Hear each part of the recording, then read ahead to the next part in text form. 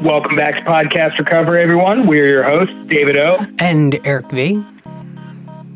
It throws you off every time. I hate that it throws you off every single time. It's amazing. It's actually, but we're talking kind of like succinctly now, but for that split second, it messes you up. I hate you. Today we are joined by our lovely guest, Devin. How are you doing today? Good. Thank you for having me. Absolutely. So, where are you from, Devin? I live in Massachusetts. Oh, nice. Yeah. What part of Massachusetts? Well, I grew up in Plymouth, America's hometown, but right now we bought a house a few years ago, about 7 years ago, in Fall River. Not too many people know about Fall River, but it's where the battleships are and all kinds of fun history. Yeah. So when were you first introduced to recovery? That's kind of a loaded question. I've always heard about sobriety, but then I never wanted to be sober. So I've heard about it, but I never wanted to be it. And then I did think about it seriously for quite a few years, probably starting in 2014 maybe. It was a serious thought, but it was not a reality at all. And so then I definitely didn't. It was a couple years before, it actually happened. And how long have you been sober? I've been sober since November 17th, 2016. Awesome. I'm right around the same time. I'm November 26th, but I'm a few years ahead of you. I'm 2012. Fun. That's exciting. Congratulations. Thank you. And congratulations to you as well. And with all that out of the way, I'm going to turn it over to you to share your story with us. So take it away. So my story, it's hard when people ask me when, to tell my story and how I got sober and all this stuff because, my whole life, I never thought I had a problem. So in my house, I grew up with, my parents. They both were divorced and then remarried. So I was in going to my dad's house on weekends and living at home. And so I had two separate lives pretty much. And, different friends, different things, just everything was different birthday parties, everything. And both my parents were drinkers.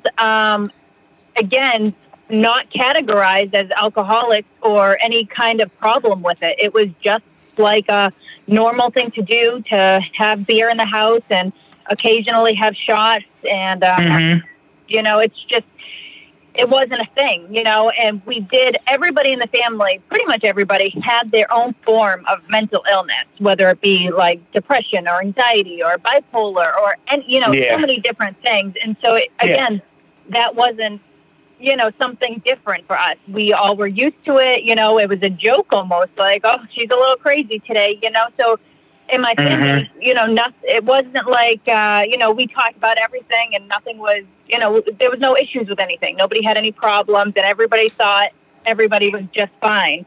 But obviously we did have, a lot of alcoholics in the family and nobody ever talked about getting sober. So I never even thought of those kind of things. And so my childhood was normal. Everything was pretty normal about that, just regular kid stuff. Nothing crazy. And then as I got into my teenage years, I seemed to be a little, I don't know, I guess I kind of bounced between cliques and, I had friends in all different cliques, but I never really fit in with anybody. So it's like whatever anybody else was doing, I did to fit in with them. So if that was to do drugs at a party, that was it, and, there was no limit to what the drugs were. At around 14, I had my first drink at 14 and everybody was drinking. So I was like, cool, I fit in with these kids because now I'm drinking. And do you remember what your first drink was? Yes, it was, it wasn't Jack and Coke, but it was like Jack in a Pepsi bottle outside of a movie theater and near the trash barrels. We all filled up our bottles and went into the movie with them. And I remember that night because it was I knew I was doing something bad, but at the same time, the more I drank, the more I forgot how bad it was. And I didn't even think about what happened when my parents picked me up, And So, like, and that night, I didn't get in trouble. I didn't get caught, so to say. And so I was like, oh, I got away with it. So it just kept happening. So, Plymouth isn't, it's not a big city. There's not too much to do. There's bonfires and there's cranberry bogs and a lot of parties, So.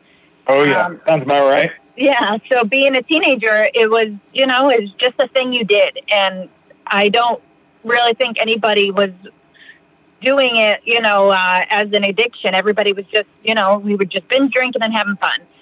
So that went on for, a couple of years and, mixed in with the drugs. The drugs was, again, it was just like a Friday night kind of thing or a Saturday thing. And, but whenever I did something, I always did it to the extreme. Like, I definitely binged it. I never knew when to stop. I was like, let's just keep giving it to me. And I just wanted to keep chasing that feeling. And obviously that, led into more, as the years went on. And then I ended up getting pregnant when I was 18. And so once that happened, like something in my head clicked, like, oh, you can't do this stuff anymore. And so I had, my entire pregnancy, I didn't do drugs or drink. So that was, just 9 months of, well, it's really 10 months, but, no drinking, no drugs. I still had all those friends though. And so then once the baby was born, my son, I was still young and everybody was partying. Nobody had kids. So on the weekends or when I wasn't working, I just went back to drinking. And it was a little bit different. I didn't do it as bingy, I guess you could say, because I had to go home to my son. But I still definitely overindulged on it. And so, like, again, this was only now drinking. I no longer did drugs. And I think in the back of my brain was like, drugs are bad. You can't be a mom and do drugs. But what's stopping you from drinking? It's a legal thing, I wasn't old enough to drink, but obviously, that never stopped me when I was 14. So it didn't stop me then. And then, things changed. I ended up finding, another man, I guess you could say, and we decided to start a family, and I had my second son. And again, that was another time where I just wasn't, I didn't drink because I was pregnant. And then once I had him, I really didn't drink that much. Their father, he was a drinker himself, and he had, his own, whatever he had. And I just felt like as a mother, I couldn't enjoy the drinking, and I couldn't, have fun anymore because I needed to be the responsible one as the mother. Like, that was my job, and I took it very seriously. And I ended up getting like a really good job because I went, all this whole time I was going back to college, like I was getting a degree and I was doing, working, and I ended up I do EEGs and EMGs and sleep studies. So it's in the medical field, which of course, most people in the medical field just do good because it's such a booming industry, So I jumped up the ladder pretty quick because, I really enjoyed it and I was good at it. And so with that is like more responsibility and all that stuff. So as the years went on, the kids were getting older, my ex was drinking more, which caused more stress, I feel like, to me, like my mental illness was starting to come up more.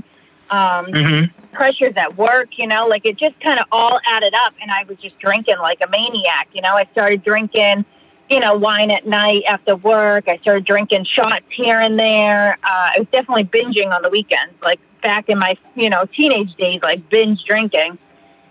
And I still never felt like I had a problem because I thought I was just a 24-year-old having fun, like who was I hurting? Yeah. I was going to work every day, paying my bills, not drinking and driving. Like I was doing what I had to do. So I thought I was being cautious and being good. And, I really didn't think I had a problem. And, you were the functioning alcoholic? Yes, very much so. So the problem was that one of my brothers, me and him were very, very close, best friends, and we were drinking buddies as well. So that was another thing that was kind of like our connection. We were siblings, but we were best friends, and we just enjoyed doing everything together. And, obviously we were very, very close, and he had mental illness as well, and his drinking really got to a bad point in his life where he would joke about things that I didn't think was funny, doing drugs and, swerving off the road and killing himself, and, it just got really dark, and he ended up killing himself, and when... Oh, my God. Yeah. So when he killed himself, it's like, there was a lot of controversy about it too, because that night he had been drinking, he had been doing drugs. So it's like, did he mean to do it? All these thoughts that go in your mind, and it's like, I didn't have him to ask now, like, why did you do this? What happened? And I had no answers except for the alcohol, so that day I started drinking tequila from that day on, every single day, and it was no longer, it wasn't like a weekend thing. Now it was every single day, and it was, a lot. It wasn't like a shot here and there. It was like 4 shots, So as that started happening, like my health started doing some funny things. I started having like belly problems, and I was getting, my mental illness was definitely, raring to go now, because now I'm just adding fuel to the fire. And no matter what any psychiatrist ever said, I didn't listen to them, because I thought I was just self-medicating with booze anyways. I thought that was the answer. And, obviously I knew better than everybody else, or so I thought. And, it just kept getting worse and worse as the time went on. But I couldn't see that, I just still thought I was doing what people do when they're hurting and mourning, I thought this is what people do when they have, abusive relationships. I thought this is what people do when, they're tired of their life. I didn't think there was a problem with that. I just thought that was how I coped, because that's all I knew, Nobody ever said there's other ways of coping with these kind of things. Yeah. And, so at one point, though, my parents, who were both nurses, even though they were still, drinkers, I didn't live in the home, so I don't know how much they drank, but they decided to sit me down for, like an intervention. And at the time, I just thought that was so ridiculous, because they were both drinkers, and how could they do an intervention on me? Like, who does that? That's so hypocritical. And at that point, I think that actually caused me to drink more, because I almost, in my mind, I thought, like, well, I'm going to drink as much as I want and show them all that I'm fine. There's nothing to worry about. And and so it just kept going and going. Now, this has been, at this point now, I'm probably 26. My kids are, like 8 and 6. I ended up leaving their father. I got my own house, and when I did that, that was like, don't hold me back now. Like, just give me all the booze in the world, because nobody is watching me. Nobody is telling me what to do. I'm the boss of my house, and I can put the booze in any room I want. I wanted to have booze up in my bedroom or in the bathroom, as long as, I put it up high so the kids couldn't get it. But I had all these little hiding spots for it just in case I needed it, Yeah. And, again, the health problems kept coming. And then, and they were always the same thing. It was always like a stomach-related issue, like always. And so the doctors, would do testing and say, it's just irritable bowel syndrome. And, and I obviously never told them how much I drank. So they never attributed the alcohol to it. They just thought there's something wrong with me. I'm a young lady, and there's something wrong with me, and they were trying to get to the bottom of it. But I wasn't telling them the whole truth of everything. And so I ended up, I met a man and fell in love, and we got married and bought another house. And now, of course, buying a new house, getting a mortgage and all the, all the bills, that, it was like the stress just came right back again. And so I wasn't dealing with being a single parent anymore, but I still had that same job, which at this point now, I wasn't as good as I was before, because now I've been, calling up sick, and I've had to take time off for my appointments, for my medical issues. And, some things were, actual appointments, like for my kids and stuff. Being a single mom, you do have to take time off for work. So some of that stuff was actually, normal things, but a lot of it was because I was, hungover, or it was a snowstorm, and I was like, shit, I'm drinking tonight, and then I feel like, oh, I can't go to work the next day now, so it was poor decisions on my part. And again, I don't really think I thought I had a problem. I really just thought this is what you do. And then, like, I started gaining weight, and, like, stupid things, like, Beachbody or something, would say, you need to stop drinking if you want to lose the weight. And I'd make a choice to keep drinking and not lose the weight. So whatever my health goals were went right out the window because I didn't care. I'd rather drink. So eventually I was fired for my job, and that was like, everything in my mind, everything has been built up, like those whole, however many years, 12 years or 13 years of me being, top of my game, and everybody looking up to me, and me having, all this management and doing more and more every year. And now all of a sudden I got fired. Like, that's so embarrassing. That's, it was like a shock to the system, and like my ego, definitely. It was just really hard, and I knew it was coming, but it was still hard, and so I started drinking way more now. So I started drinking at like 8 a.m. and until nighttime. And that lasted for about 3 weeks until my body decided to shut down completely. And I ended up going into multi-organ failure. Whoa. And then after the multi-organ failure, it took like a week. And thankfully, because I was young, I was about 33 years old, I stayed in the hospital for a week. My organs bounced back like 100%. And so they sent me home, and that was amazing. And, in my mind, I didn't drink at this point. I was a week sober, but I was thinking about how I could start drinking again, like what my kind of like my schedule of drinking. Like, I was just going to slow it down. Like, I was thinking of how I would do this. And then before I could think about it anymore, I ended up passing out, and I couldn't get up. And so I went back to the hospital, and they found that I was paralyzed on my entire left side of my body, from my brain all the way to my toes. And they, this wow. So it was 2 months in the hospital of me paralyzed, like laying in the bed with nurses, 24-hour care. Doctors had no idea what was going on. Everybody just kept saying chronic alcoholism. And I kept saying, because I worked in neurology, I knew about this stuff. I'm like, this isn't chronic alcoholism. There is something more than this. And it was a lot of testing and a lot of, no good prognosis. There was no prognosis. They were trying to keep me from not choking on my food and trying to keep me elevated so I wouldn't, throw up, or, my lungs weren't working to full capacity. It was a very scary time. And at that point, I was still sober. So I'm thinking in my head, like, how can I be sober and all this shit be happening to me? Like, that's not fair. Like, all my life, I've never wanted to be sober.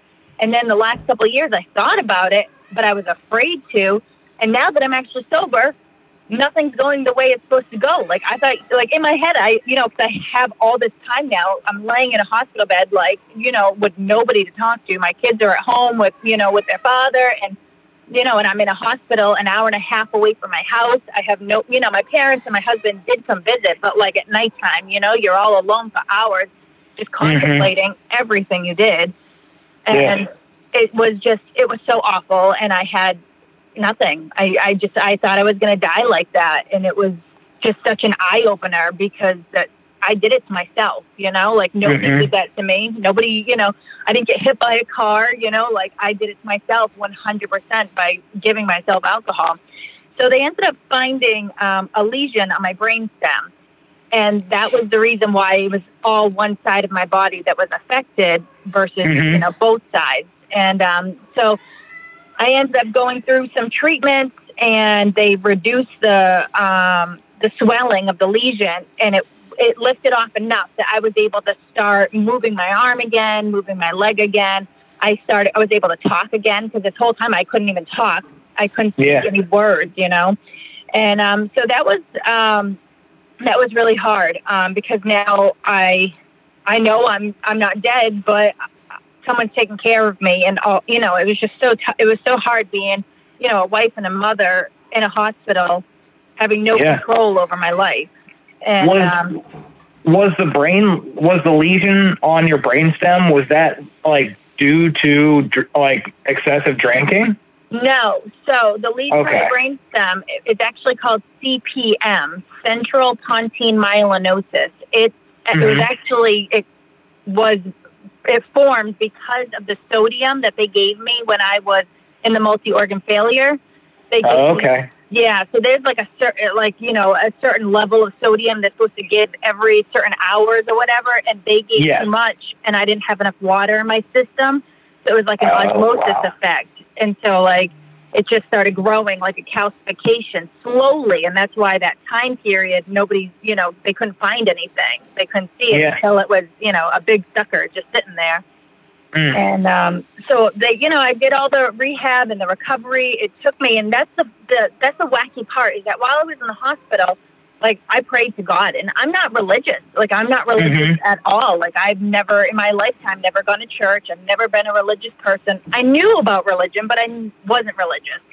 Yeah. And I prayed to God, and I asked him. I said, please just keep me healthy for my kids and keep me alive, and I'll do anything. Like I didn't care. Like I will just I'll go to India. I'll go anywhere and I'll help people. Like I didn't even care. As long as I was alive, I would do anything. And I promised to never drink again. And so that was a big thing too, because I didn't know how to live without drinking. Like what was going to happen if I got to go home? What would I do? And so I ended up recovering physically in the rehab, and I didn't have any kind of alcohol intervention. I didn't have any kind of therapy. It was just pretty much focusing on my physical recovery at that point. So they just sent me home, and they sent me home in a wheelchair, and I was just expected to, do everything else from that point on. It was pretty, nobody said like, you have to go to AA, you have to do this. Like it was just left up to me to do whatever I wanted. And I thought about it. I did think about it. I thought, I really could just start drinking again, and I could just end my life, and I won't be in a wheelchair, and I won't be this miserable person that people have to help, and all the different feelings that I had, just like low self-esteem. Like, why does my husband want to be with somebody in a wheelchair? Why does my kids, they don't want that either. Yeah. And again, I got to another turning point where I finally woke up and I said, no, this isn't how it's going to be. Like, I'm going to be the best I can be. Like, God gave me a second chance for whatever reason. I'm going to do it. And so I just, at that point, I went to an AA meeting at my 6 months now. So at 6 months, I was actually back to walking. I was with a walker, but I was walking with my own feet, my own legs. And it was, definitely an amazing feeling. And so I went to AA thinking this is, I'm going to take care of my recovery. I'm going to get, make sure my sobriety is really on point, because, I can't mess up again, and so I went to the AA meeting with such high hopes. And when I got there, I went with my dad, who's, like I said, my dad's a nurse. And so he was like, I'll take you. Let's go. We had like a dinner, and it was such a nice night. And the group itself, it was like a mixed group, one of those mixed groups where it was all different, like NA and AA and men and women. I mean, there was so many different people, and I just got overwhelmed, and I did not like it at all. And I said, I said, fuck this. I'm not doing this. I'm not doing AA. I'm 6 months sober, and screw all you. Like, I've already showed you I'm 6 months sober, so ha, ha, ha, And so that was it for, about another year. I physically worked on myself, physically, mentally, there was a lot when I recovered with a lot of permanent disabilities, like neuropathy. My depression got worse. My bipolar got worse. My anxiety got worse. I now had high blood pressure. I was on like 10 different pills every day to combat all the issues I was on. And of course, that comes with all the side effects. And so, like, I wasn't, even though I was sober, I was still having a hard time, because I was like, I wasn't able to think clearly. I wasn't able to, like, put my thoughts to my words and express myself. And it was very upsetting. And it was, adding to all that depression. And it was just, I knew I had to figure out something else. I knew I couldn't live physically. I couldn't live feeling like that because the neuropathy was so awful. And, it's just, neuropathy is an awful, awful disease to have. And I knew I couldn't live like that the rest of my life. But I also knew I couldn't kill myself. So I was asking, what do I do? And so I just buckled down and I got off all the medication and I did one by one and I started taking supplements and natural like CBD oil without THC, just the CBD itself from the hemp plant. And then I would take, joint supplements and B12s and all the different kinds of vitamins so I could like really perk up my body. And I was able to get off all the meds. And that was such a big thing because now I was able to think more clearly and I was able to like actually put some like goals onto paper in my head and then follow through with it because now I just had this like, I was able to do more things physically too. So that helped. And, and it was another turning point. And at that point I was like a year sober. And so, there was a lot of thought that like, what if I get so healthy physically because now I'm doing everything holistically. I changed my diet, I'm doing like physical stuff, and I felt really good. I still had all my issues, but nowhere close to what it was before. So I thought to myself, what if I get so healthy that I forget about all that pain? I forget about being paralyzed. I forget about all that depression. I forget about all that. Like, what happens if that happens? And then I'm like, so comfortable that I just start drinking again. Or, maybe because I use CBD oil, I think let's go smoke some weed. Or, I was thinking how it could progress if I didn't figure something else out. So I started actually more for my mental illness than for my sobriety at this point. I started practicing mindfulness, meditating and reading from every single person who ever spoke about mindfulness and, practicing mindfulness on an hourly basis and to incorporating it into my daily basis and to pretty much living my entire life through mindfulness. And I'm not going to say, like, I hand out flowers to people and say, like, I don't do that. I definitely still have road rage. And, I call people motherfuckers on the highway, and I definitely speed up and cut them off. Well, you're from Massachusetts. That's a given. You got... I know... Yeah, my sister went to college up in Boston, so I know all about massholes. And it wasn't... so it didn't change me as a person, but it changed the way I was responding to life. And that was a big deal.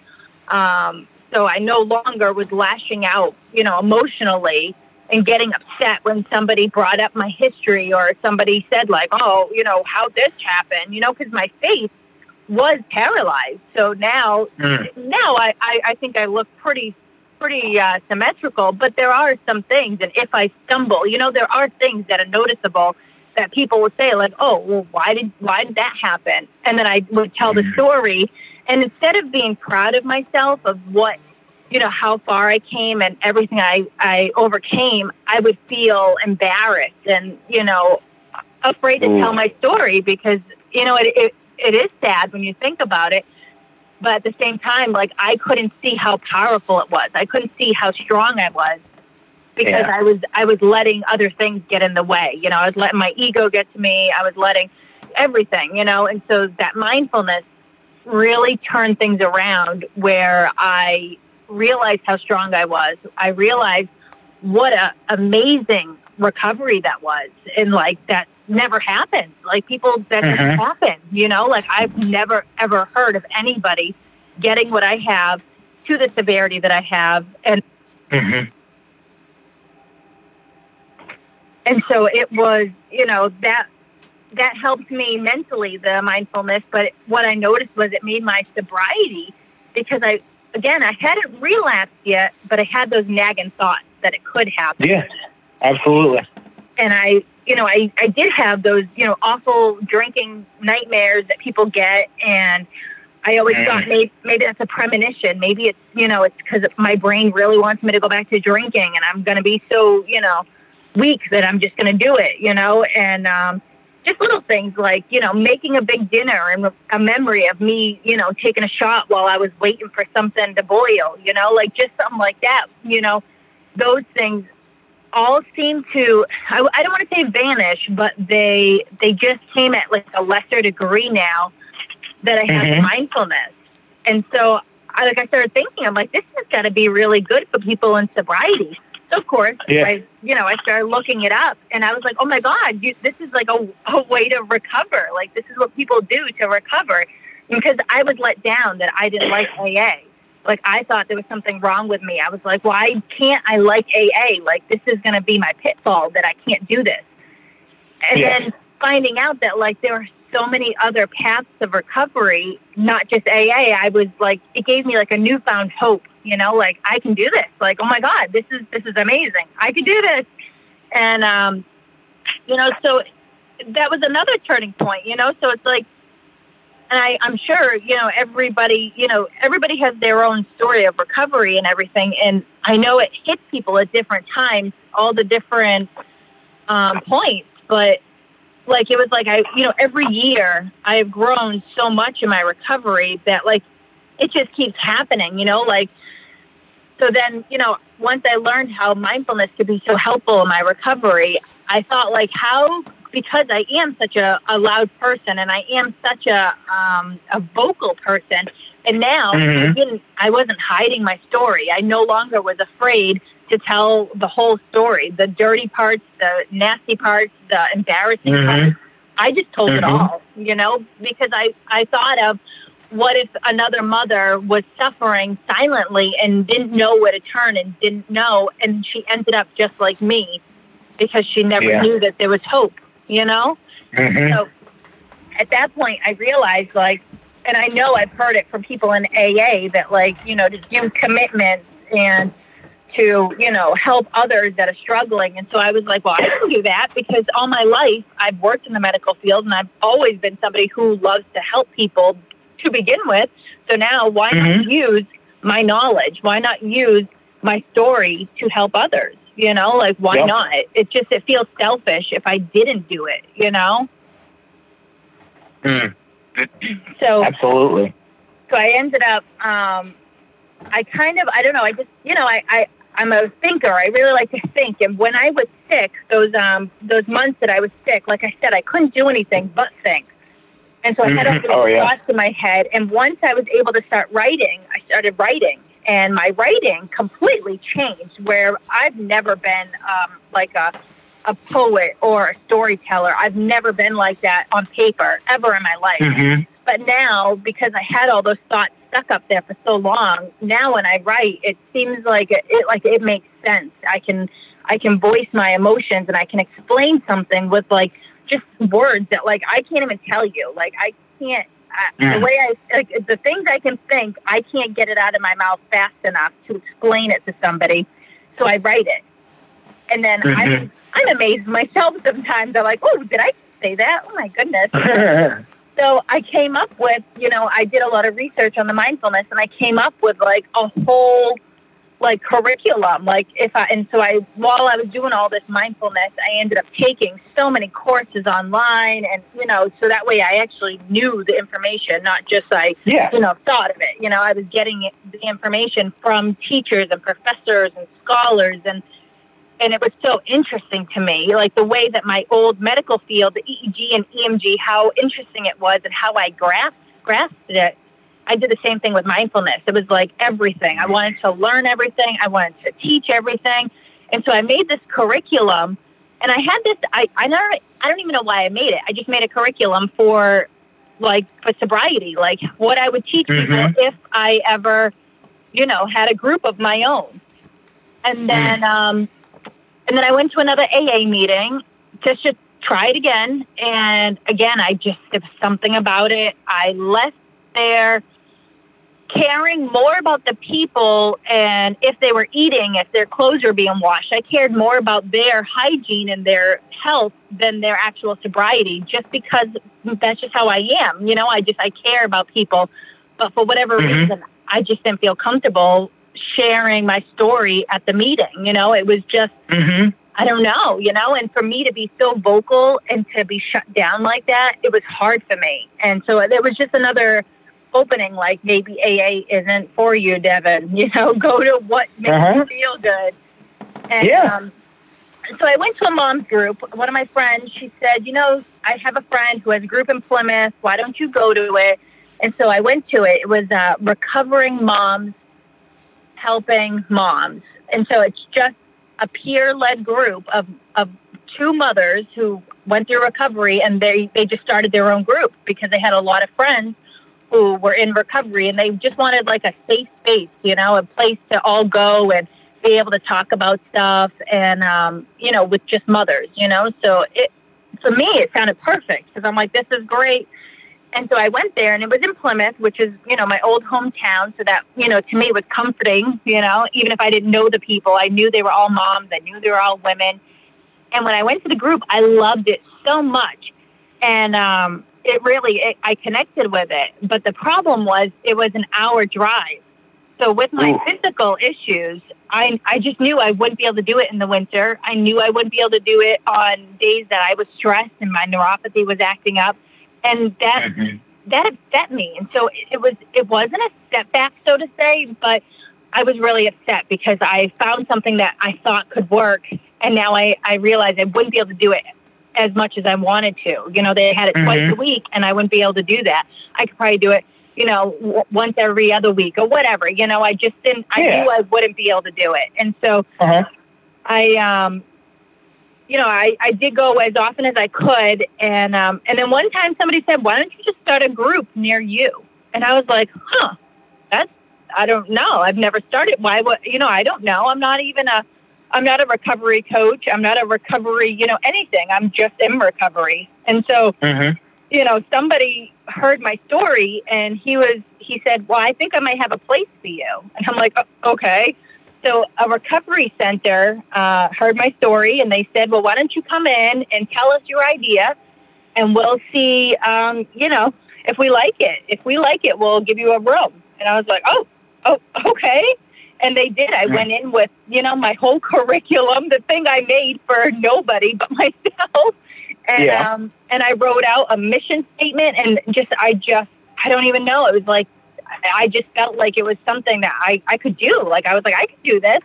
And I went in there and they loved it. They loved the idea of having, you know, moms connecting with moms, to add in the, you know, the mindfulness and, you know, have a safe space for women to, you know, I'm not saying we bitch about you guys all day, but, you know, it's a nice, safe spot where we can talk about like our abusive relationships and like all the stuff that like led us to our own demise, you know, and how we deal with those issues now in sobriety, which is completely different, you know, like it's having a fight with my husband now is such a difference than having a fight with my husband when I was drinking, you know, like it's just 100% different. Like now, you know, like now I have these emotions that I have to feel and I have to understand them and I can't, you know, block them by going and taking a shot. You know, it's like I have to deal with it right now, right here, you know, 'cause there's no going away. You know, I could go to sleep. Absolutely. But I'm just going to wake up with the same problem. So it's like now I'm, you know, able to cope with those issues at the time that it's happening. So I don't have to worry about it. You know, I don't have to think about that fight I had with somebody a week ago because I just deal with it. You know, I just deal with it now, get it out of the way and say what needs to be said and get to the conclusion. And so like that's what we do in the group, you know, and it's been, I think it's another turning point in my sobriety because now like, even if I don't know, maybe I'm going to sound funny when I say this, but like, even if I wanted to drink right now, I know I can't. Physically, I know I can't because I don't know what would happen to the lesion on my brainstem because it's still there. I never had surgery because of its location. So it's still there. And I don't know what any kind of drug or liquor would do to it. Would it make it grow? I don't know. But I know I can never go back to being paralyzed again because that was a nightmare. And, yeah, I can imagine. But then I also think that now I have all these women who want to hear my story. You know, they want to hear what I did that day. They want to hear, you know, that my kid did something bad at school, got in trouble, and how I handled it. You know, so it's like, I feel like if I was to start drinking again, I would hurt more people because I would show them that, like, you know, all the strength you have is nothing, you know, like, so it's like, I have to, even though I'm sober 100% for myself, I still feel like there's some kind of, you know, little part of me that doesn't want to fail everybody else. Absolutely. I know exactly what you mean. So that's pretty much my story. That's friggin' awesome. That's amazing. Before we start with the Q&A, when you said Fall River, Massachusetts, one thing came to mind, and I wasn't 100% sure, so I had to Google it. Fall River is where Lizzie Borden's from, correct? Correct. Correct? Okay. Correct, yeah. Just wanted to make sure. Do you know the rhyme? Can you say it in your best Massachusetts Boston accent? I don't think I have a Boston accent. My husband says I do, but I don't think I do. But it's Lizzie Borden. Hold on. Now I'm forgetting it because now you put me on the spot. I did put you on the spot. Lizzie Borden gave her mother 40 whacks when she saw what... Lizzie Borden gave her father 40 whacks. When she saw what she had done, she went and gave her mother 41. Yes, or vice versa. But this is the thing that people don't know is none of those whacks are real. She gave her stepmom, I think, like 11 maybe, and like her dad 8. So it's like, it's kind of crazy when you think about that, because either way, I mean, my goodness. That's still an exceptional amount of axe whacking. That's what I was thinking. Like, my arms would, like, fall off my body if I had given somebody 41 whacks. Like, I don't know. That's a little... Well, it was the 1800s. Women were more robust. They used to chop wood. Yeah. That's what they did. All right. So now to the real questions. That was the fun question. Okay. Eric, do you want to go first? Go ahead, David. Okay. All right. I'll go first. All right. You talked about, like, early in, like, your story, sort of kind of like, I don't know, like getting away with drinking, like that first night, drinking like the Jack and Pepsi or whatever at the movies, and then like not getting caught by your parents. And one thing that, like, I've always found is that the worst thing that can happen for an addict or an alcoholic is nothing. Like, so, like, no consequences, like you're not getting caught, you're not getting in trouble. So, like, do you also believe that the worst thing that can happen for an alcoholic or an addict is nothing and have no consequences? In a way, I think so. I remember a time when I was a junior in high school, and we had planned this summer spring break to go to Florida. Mm-hmm. My mom, my grandma, and my best friend and myself. We were going to drive down to spring break. Even though I was only 16 at the time, my mother thought that was a good idea to bring me and my best friend to spring break in Panama City Beach. Nice. So that night, though, I was supposed to be home at like 11 o'clock to start the drive, and I went to a kegger, and I got so completely obliterated that I don't even know how I drove home. I don't even know if I did drive home. All I remember is crawling up the front yard, and my mother being pissed. She was so mad. Her face, she was so mad. And I was, oh, man, I'm in trouble now. That's it. Like, I've gotten away with it. This is it. Like, I'm going to get in trouble.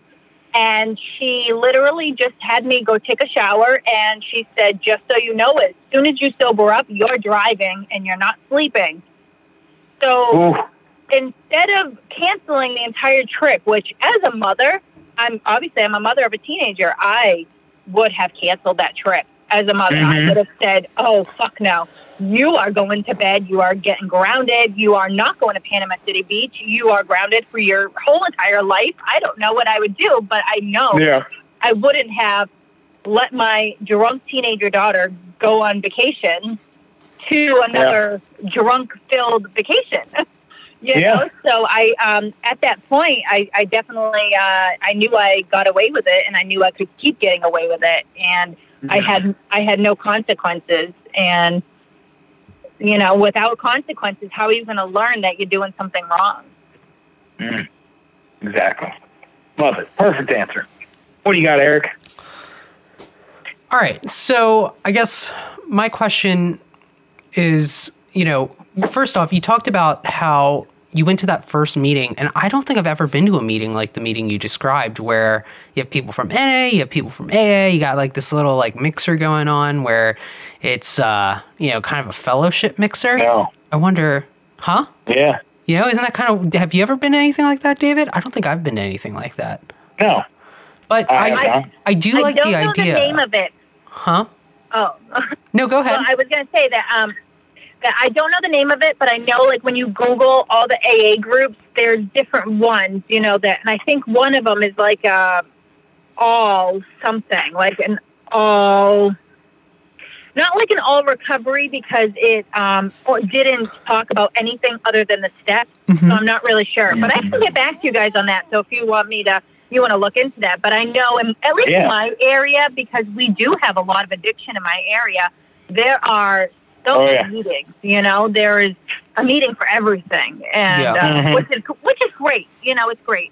But no, that meeting, like I said, it was definitely all age groups, and it was, I felt very uncomfortable because you know, like I said, it was my first time there, and I was already sober, so it wasn't like I was 100% struggling, but if I was struggling, I don't know how I would feel about it, but the fact that 3 different women came up to me and wanted to be a sponsor, in my mind, like, I understand where they are now, you know, because I'm further along in my recovery and I understand it, but at the same time, I felt like almost bullied. Like, why are you know, like, I don't want to call you. You're a stranger. I don't even know who you are. Like, you didn't even say, like, I'm a grandma, I'm a mom. Like, you didn't even introduce yourself except for your name. Like, I don't know who you are from a hole in the wall. Why am I going to tell you my whole life story and what, you know, what makes me tick? No thanks. Well, I like the concept of a fellowship mixer. I just want to throw that out there. You know? Well, yeah. So that's another thing that, you know, because I don't work for this recovery center, although I forgot to add this in my story, is that they have been very proud of me and my group that I've been running. And so they offered me a scholarship for recovery coach. Oh, cool. Yeah. So, but because of all the issues that we're having with right now, with all the, you know, social distancing, it was canceled. But it will be, and I will be a sober coach at one point. But so the group that the recovery center is called, it's like it was originally Stepping Stone. That's like the name of the company. And so Stepping Stone has like some sober houses and some detoxes or whatever. You know, they have their own, the whole system. And they had a group of guys who wanted to open a center up that was like a day clinic kind of thing, like a place for, you know, addicts to go that would have all kinds of meetings at all different times of the day. And they would focus on all different pathways of recovery. So what they actually have, they have AA group meetings, they have NA meetings, they have, you know, my meeting, which is a mom's meeting, they have a woman's meeting, but they also have an all recovery meeting. And that's pretty much kind of what that first sober group that I went to, that you know, it was, but that was for everybody. You know what I mean? Like the whole town, whoever wanted to go to it could go to it. So it was a very big, overwhelming meeting. But at the recovery center where I go, you know, it's more, you don't have to be a member. It's not like a said kind of thing, but it's a little bit of a smaller group of people, so it isn't so overwhelming. But it is called All Recovery. So I actually went to it today online, like a Zoom meeting kind of thing, and it's the only real rule is that you can't put down somebody else's method of recovery. So it doesn't matter if you want to talk about your steps, like if you want to say, I did this step and this helped me, or when I come on, I talk about how I meditate and this helped me. And, you know, you just say whatever helped you. And obviously, you guys know, it's, you know, you'll find something that you connect with somebody else. So it's, yes. So I love the All Recovery meeting because it does give you so many different stories and so many different ways of, you know, coping with things. And even if I don't do the steps, sometimes I hear something in someone's step work where I think, ooh, that's a good idea. Like, I might do that. But I don't want to sit there and do all the steps, and I don't want to memorize, you know, prayers, you know, the serenity prayer that I have to say every time I go to the bathroom. You know, that's just my own thing, you know, and that's, but I have friends who they literally say the serenity prayer all day long. And that's amazing. If that's what keeps them, you know, if that's what keeps them going, then more power to you. And who am I to say not to do it, you know? Yes. I like that. All right. All right.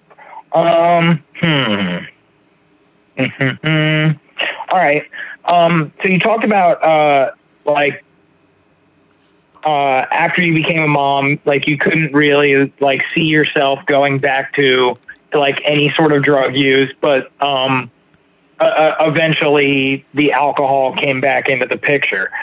So my question is, does the social acceptability of alcohol make it even harder to quit than drugs?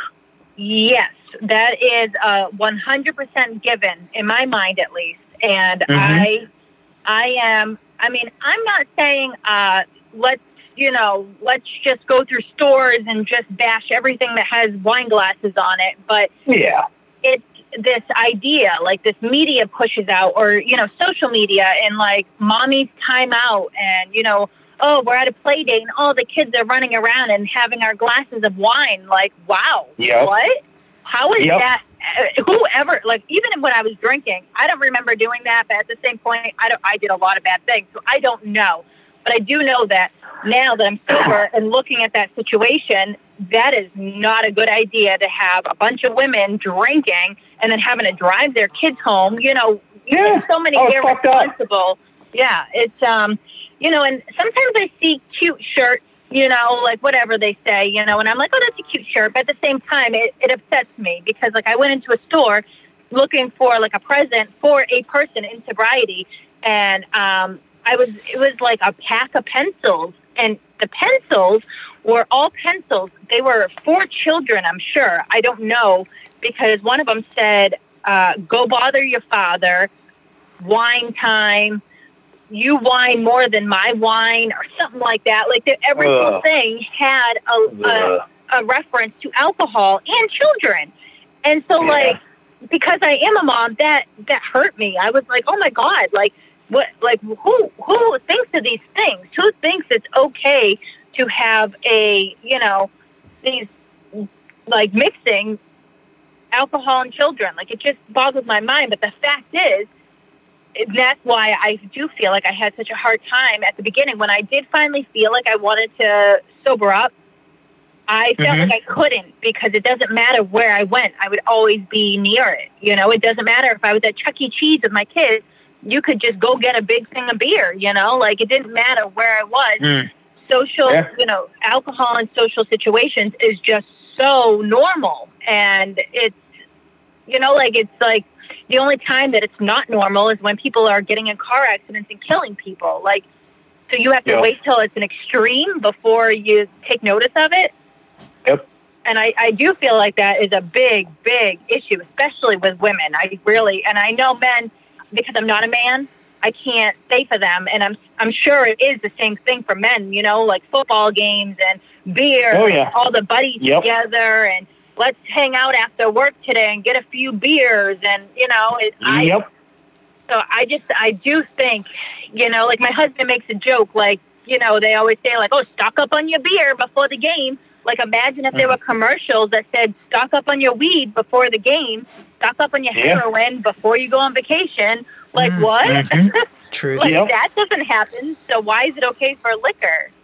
like, and liquor causes, like if you want to break it down, like, I'm not giving a go for anybody. I'm not saying like this is one, I'm picking one over the other, but like you could do one drug one time and overdose. Yeah. And drinking, though, you could just do small drinks all along, and it adds up to a full-blown addiction, like, so it's like there's just such a wide range of like why it's acceptable and how it's like built into our brains, like when you think of a 4th of July party, you think of beer and kegs and summer slosh in the pool, like you don't think of just cake and ice cream. You think of just getting sloshed by some red, white, and blue vodka drink, so it's just hard because there's so many things that people they make that connection, and it's like all liquor. So when you're trying to get sober, it's like how do I cut that connection? How do I stop that? Like, and that's hard. And I definitely, I know it's hard, and I give so much credit to anyone who is sober, because it's like you want to get sober, and then you don't know where to turn because there's not the whole society is working against you. Yeah, because like. There's that saying that, like, when, if you don't want to have a drink at a party, if you say no thanks, the first question is, are you pregnant? What? No. Oh, yeah. Like, okay. And they're like, but why? But you don't want to drink? Like, why do I have to give you an answer just because I want to hydrate with some water and not liquor? Yeah. Like, and it's sad when you're with your friends, and that's, even as adults, that's how peer pressure happens, because they're like, come on, dude, one drink? You're really you're going to turn into an alcoholic again with one drink? And I'm like, yep. Just wait. I will go from 0 to 100 and be bashing people in the head in a few hours. So yeah, that is what will happen. I'll turn into Lizzie Borden so fucking fast. Where did that Boston accent come from? It'll be a fucking wicked fucking night. It's wicked pissa. My God. It'll be a wicked pissa. All right, Eric, what you got? I'm a little thrown here. All right. Wait, hold up. Just 1 second, Eric. I got to go park my car. Abiyad. Don't forget. Abiyad. All right. So, you kind of talked about something which some people would consider controversial. I've done it before, though, so I understand why you would do it. You mentioned how you got off a bunch of medication, and you did like a self titrate. From what it sounds like. Correct me if I'm wrong. If you did it, with medical assistance, but I guess you were describing having like mental health issues and going from. So I guess going from being medicated to not being medicated, what changes have you noticed that you have to be conscious of? Because your brain is like, you have a different brain chemistry, right, than other people. So you have to like be more cognitive of what's kind of going on with your brain. Like I kind of have to think every once in a while, and sometimes I don't really pick up on it, where I'm like, oh, that's not a normal way of thinking. Maybe something you gotta pick up on this, right?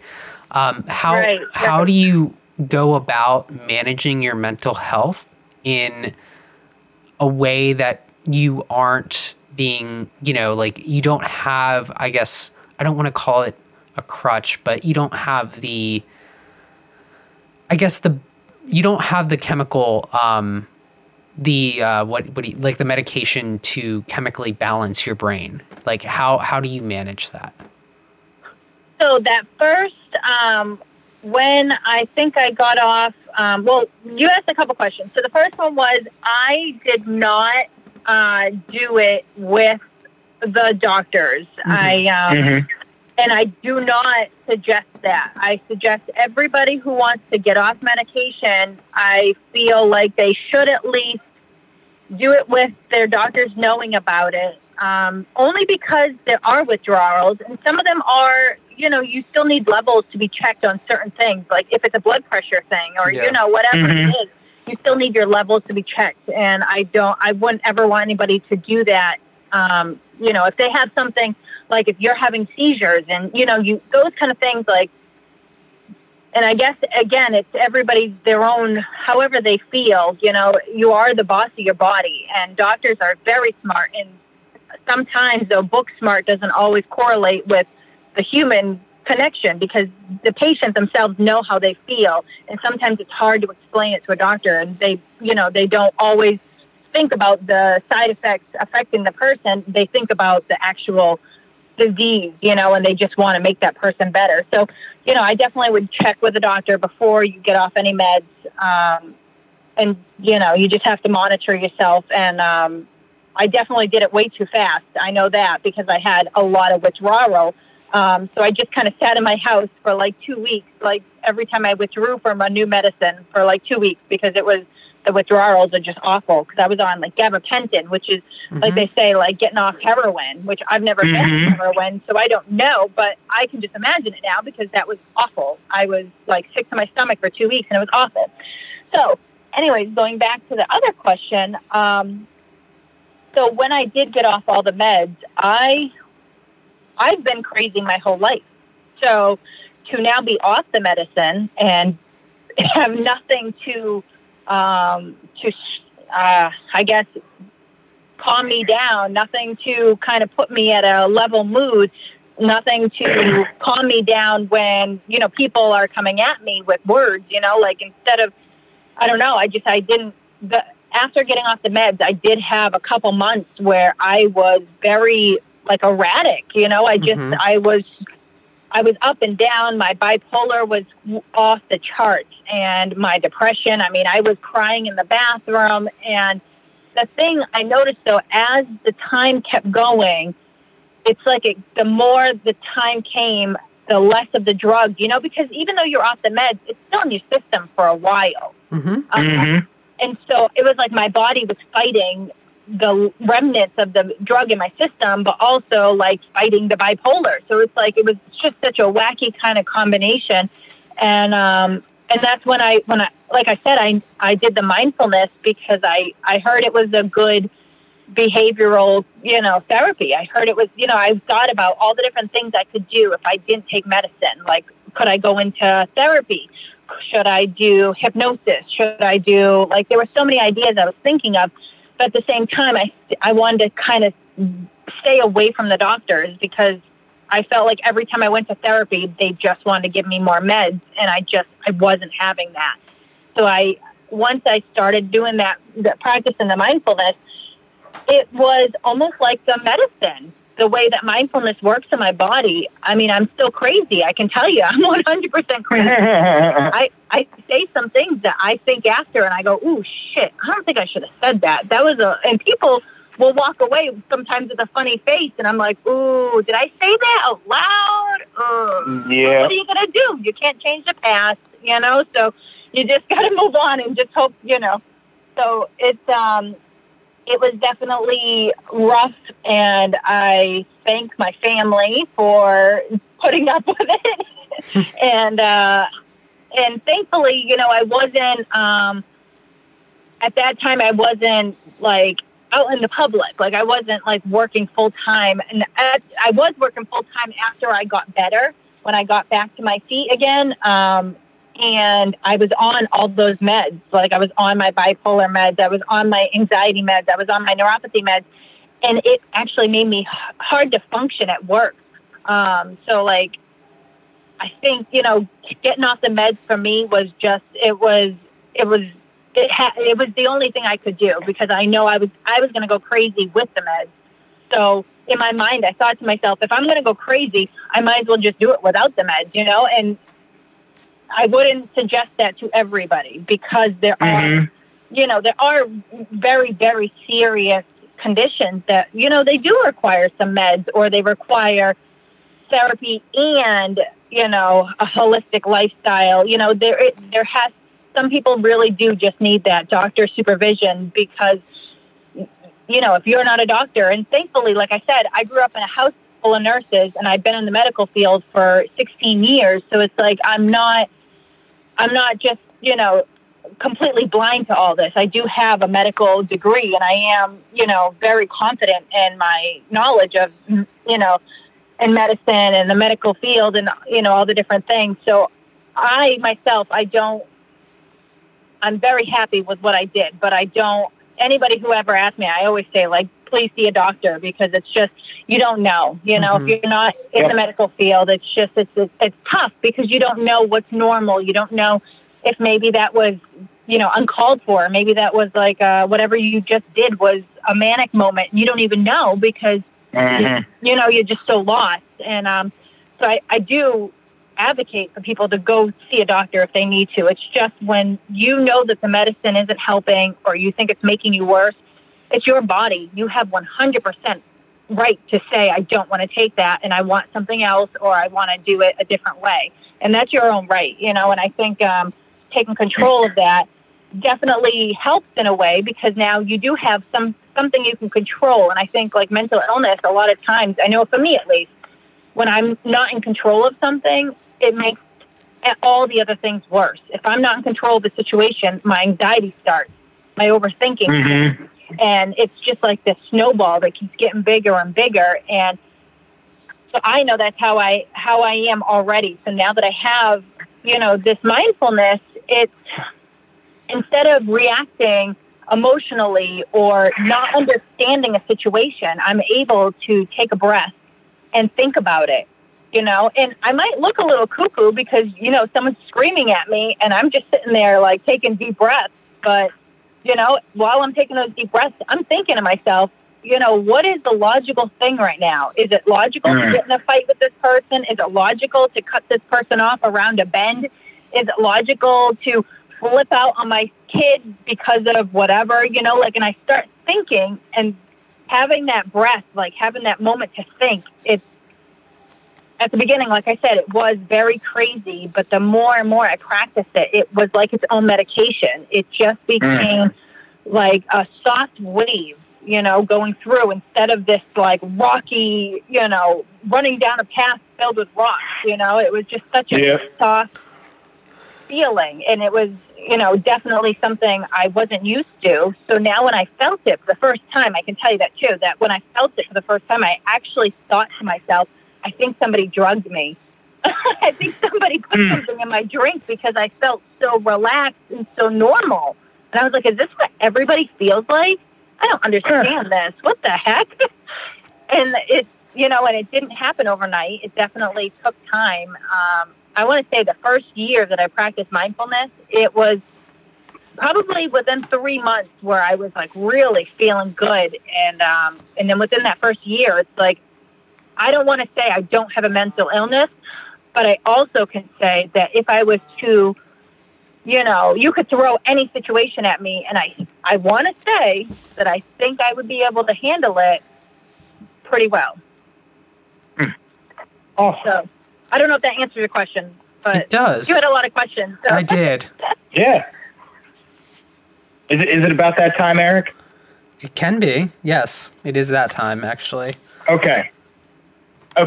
But before we get to that, I just want to have a little statement for you, Devin. I loved your story. I love the fact that because what Eric and I and Podcast Recovery is all about is we really preach individualized recovery and people finding what works for them, and not necessarily keeping to a closed-minded, dogmatic view or particular program or fellowship or anything like that, but really taking little bits and pieces from here and there and really fitting it to what they need and what truly makes them happy and works for them. And so, like, hearing that in your story, and that you really like built it from the bottom up, and are just going to even greater lengths in like starting your own meetings and like working towards becoming a recovery coach yourself. I applaud you. And anybody who wants to talk shit or I don't know, criticize you. Just let it go one in one ear and out the other, because what you're doing is awesome, and we're proud of you here at Podcast Recovery. Thank you very much. That means a lot. Thank you. Good. Absolutely. All right, Eric. Now, without further ado, it is time to go to the Twitter. See, it gets a laugh, Eric. I guess. I mean, is that what you're going for, though? Boston accent. It's my game show moment. What do we got from the Twitter? So I'm going between. I have two that I like. I'm gonna go with this one. This is from Major. You gotta pick one, Eric. I am. This is from Major. I don't know if this is a simple question or if you guys want to make it more complicated. We'll see how it goes. But are you truly sober when you pick up and use an illicit drug other than alcohol, no matter how briefly? Give an example. What do you mean? Like illicit drug as in like say that you say that you're a bit anxious and you take a Klonopin, but you're in AA and your problem was alcohol.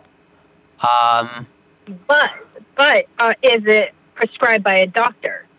Well, I think for devil's advocate's sake, we'll say it's not prescribed. We'll say it's not prescribed. Let's say that you took something that necessarily you wouldn't usually take, and it's not prescribed by a doctor. It isn't quote unquote your drug of choice.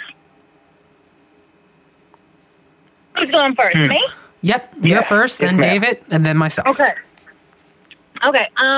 Well, I can answer this very quickly, I think, with both ways. I think if you're an alcoholic and you were to pick up a drug just to, whatever, for your whatever thing, I do think that hinges on your sobriety. I think anything that puts you into a different state of consciousness or a different state of just any different state, whether that makes you, it's different. I do feel it's different if it was prescribed. If somebody says it's prescribed, that's 100% different. But if it's not made for you, if nobody knows you're taking it and it's not made for you and nobody, a doctor didn't put it in your regimen, I do think it hinges on your sobriety.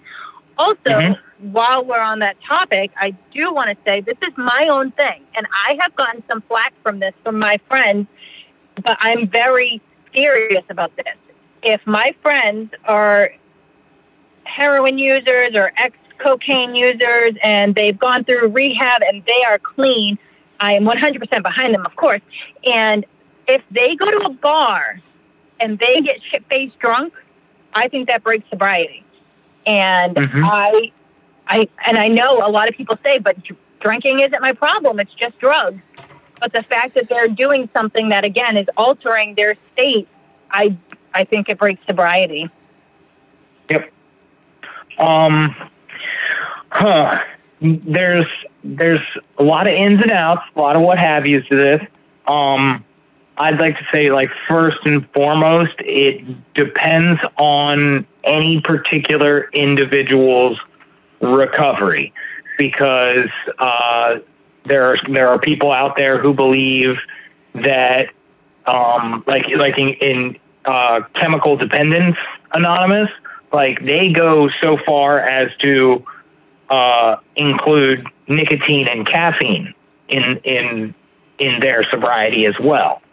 So exactly, and so according to those people, absolutely anything in that spectrum would be a relapse or a break of your clean time, sobriety, recovery, whatever. But there are other people out there, their recovery, just person X was a heroin and crack user. That's what they need to truly recover from. Now, person X can manage to, he has 2 beers. a night. He stops using heroin and crack and starts drinking 2 beers a night for the rest of his life, and his life gets better and he's happy and manageable and whatever. That's his form of recovery. So, and he never uses crack or heroin ever again, but he's drinking 2 beers.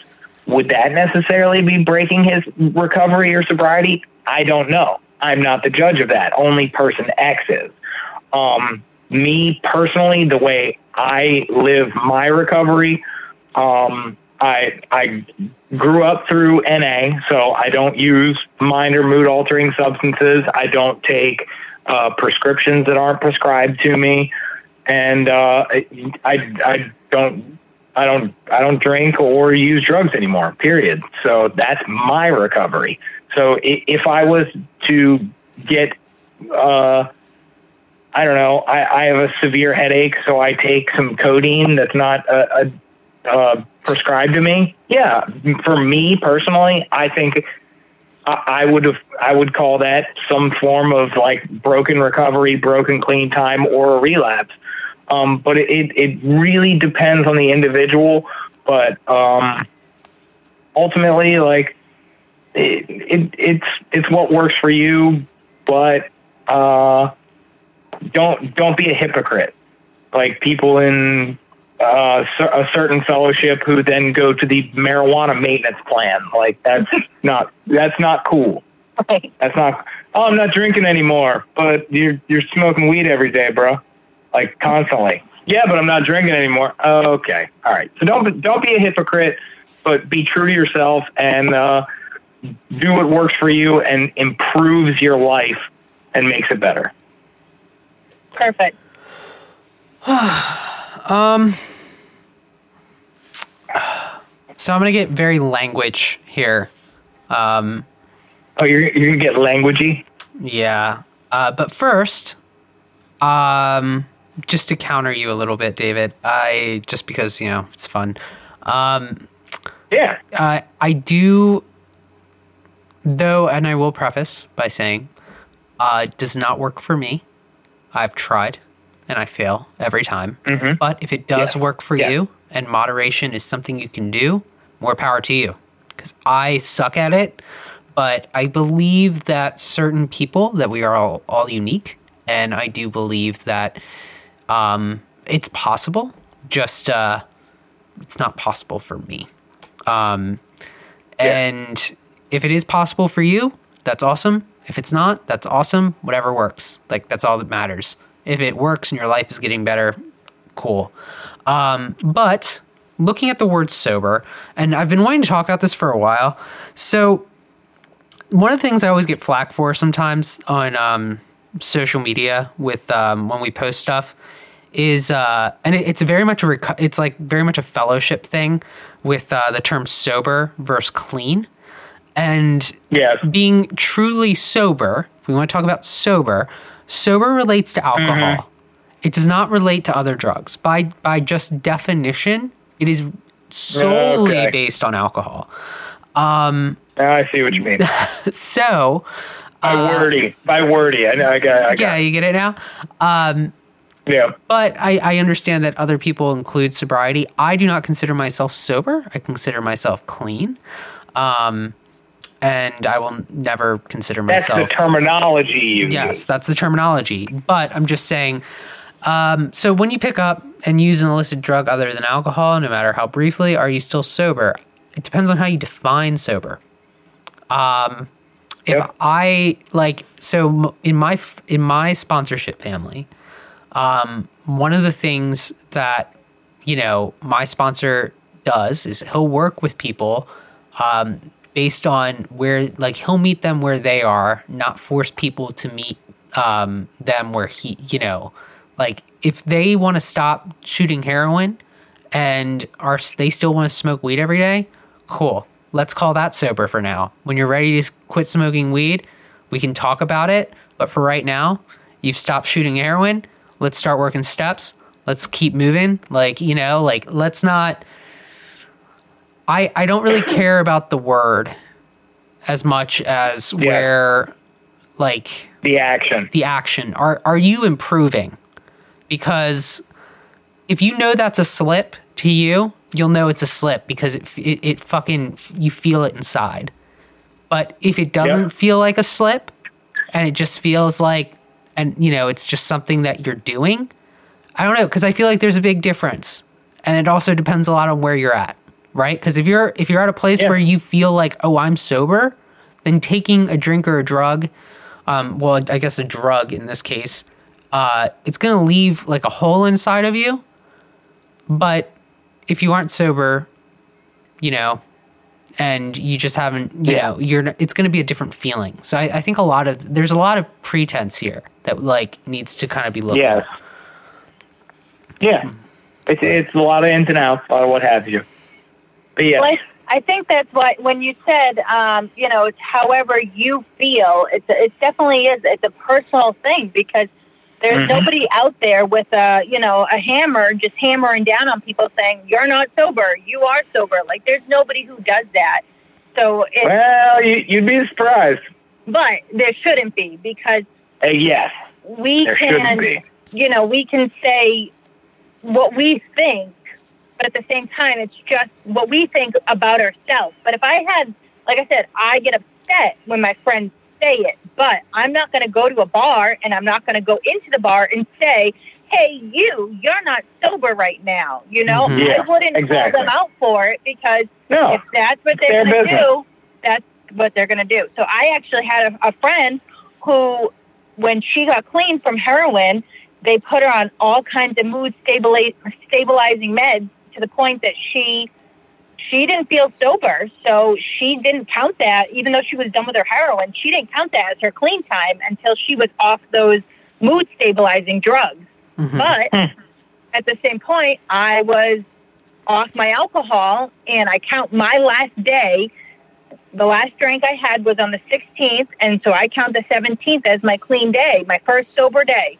And even though the doctors had me on gabapentin, like Lexapro, Ativan, and I wasn't, I don't believe I felt high. So in my mind, I was still sober because I wasn't making decisions based from the meds. Yeah. I wasn't. Absolutely. My cognitive function wasn't 100% okay, but I wasn't making decisions from an altered state of consciousness. I wasn't, and so I do feel like that, however you feel, it's hard because, that I have a family member, I won't say who, but I have a family member who went through AA and he now drinks and he thinks he's still sober. Or he says he's still sober because for the past 10 years, he only has 1 to 2 drinks. Although those 1 to 2 drinks in combination with certain other people can lead to 6 drinks or 7 drinks. Yeah. So I don't know. Is he sober? Because now he just went over his threshold of a few drinks, and who knows how often that happens. But again, I'm not the boss of that person. But I wonder, I just don't, I got to live my own life and focus on my own recovery. But I do feel like there has to be some kind of, at least a definition. If you are going to get into words, there does have to be a definition of what constitutes it. Only because, like, if you're in a place, like a sober house, you have to fit a certain kind of criteria to live there, and that's when it does become very serious on what you constitute as sober or clean, like that is an important time then because your living arrangements are based on that, or, whether your insurance will cover it, like in passing drug tests and all that kind of stuff. And so I do see it from all the different points, but it's such a touchy subject, it's just one of those definitely controversial things that is it something worth getting in a fight with somebody or just letting them live their life? Yeah, absolutely. All right. Well, we'd like to thank Devin for joining us this evening. Woo! Yay! You did a great job. So, absolutely. Devin, where can our listeners find you? A couple different places. I have all my social media is my full name. So, Devin Forzato. And I'm on like everything. I'm on Twitter and Instagram, Facebook. But I also have, if you are a struggling mom and you are looking to be part of, some kind of online group, we do have an online group for my group that I host, weekly. We have it online as well, and that's on Facebook, and that's Mindful Moms Recovery Group. So that you just type that in, like in the search bar, and it would pull up, and it's a private group, and you have to answer questions. And so if I don't think, if I have a question, if you're, should be in that group, I'm going to ask it before I let somebody join it, just so it is a private place, where people can feel comfortable to voice, issues or ask questions. So that's Mindful Moms Recovery Group. And while we've been on this vacation, I guess, so to say, social distancing, not really, a lot of appointments have been canceled, and I've had a lot of time to get things going. I have actually been in contact with a couple of friends who are also on the same wavelength of me, I guess you could say. And so we've started a nonprofit organization called Mindful Moms, Inc. So it's a resource for women. It's, it's help if women don't know what to do. They don't know where to go, where to turn. They can message us. We're on mindfulmomsinc.org. And you can also get it if you were to look online. If you just typed in Mindful Moms Inc. on Facebook, it's there. And that's just really a resource for women. It's still in its infancy, and I hope it definitely grows. But hopefully it's going to continue to grow. But what we've already started doing before, the virus kind of put us on a standstill, we were traveling to rehabs and detoxes and sober houses and just telling our story. And all of us have very different stories, as you know, and they're all, very important stories. So right now it's really just for women. You don't have to be a mom to reach out to us. It's just called Mindful Moms because we are moms who are mindful.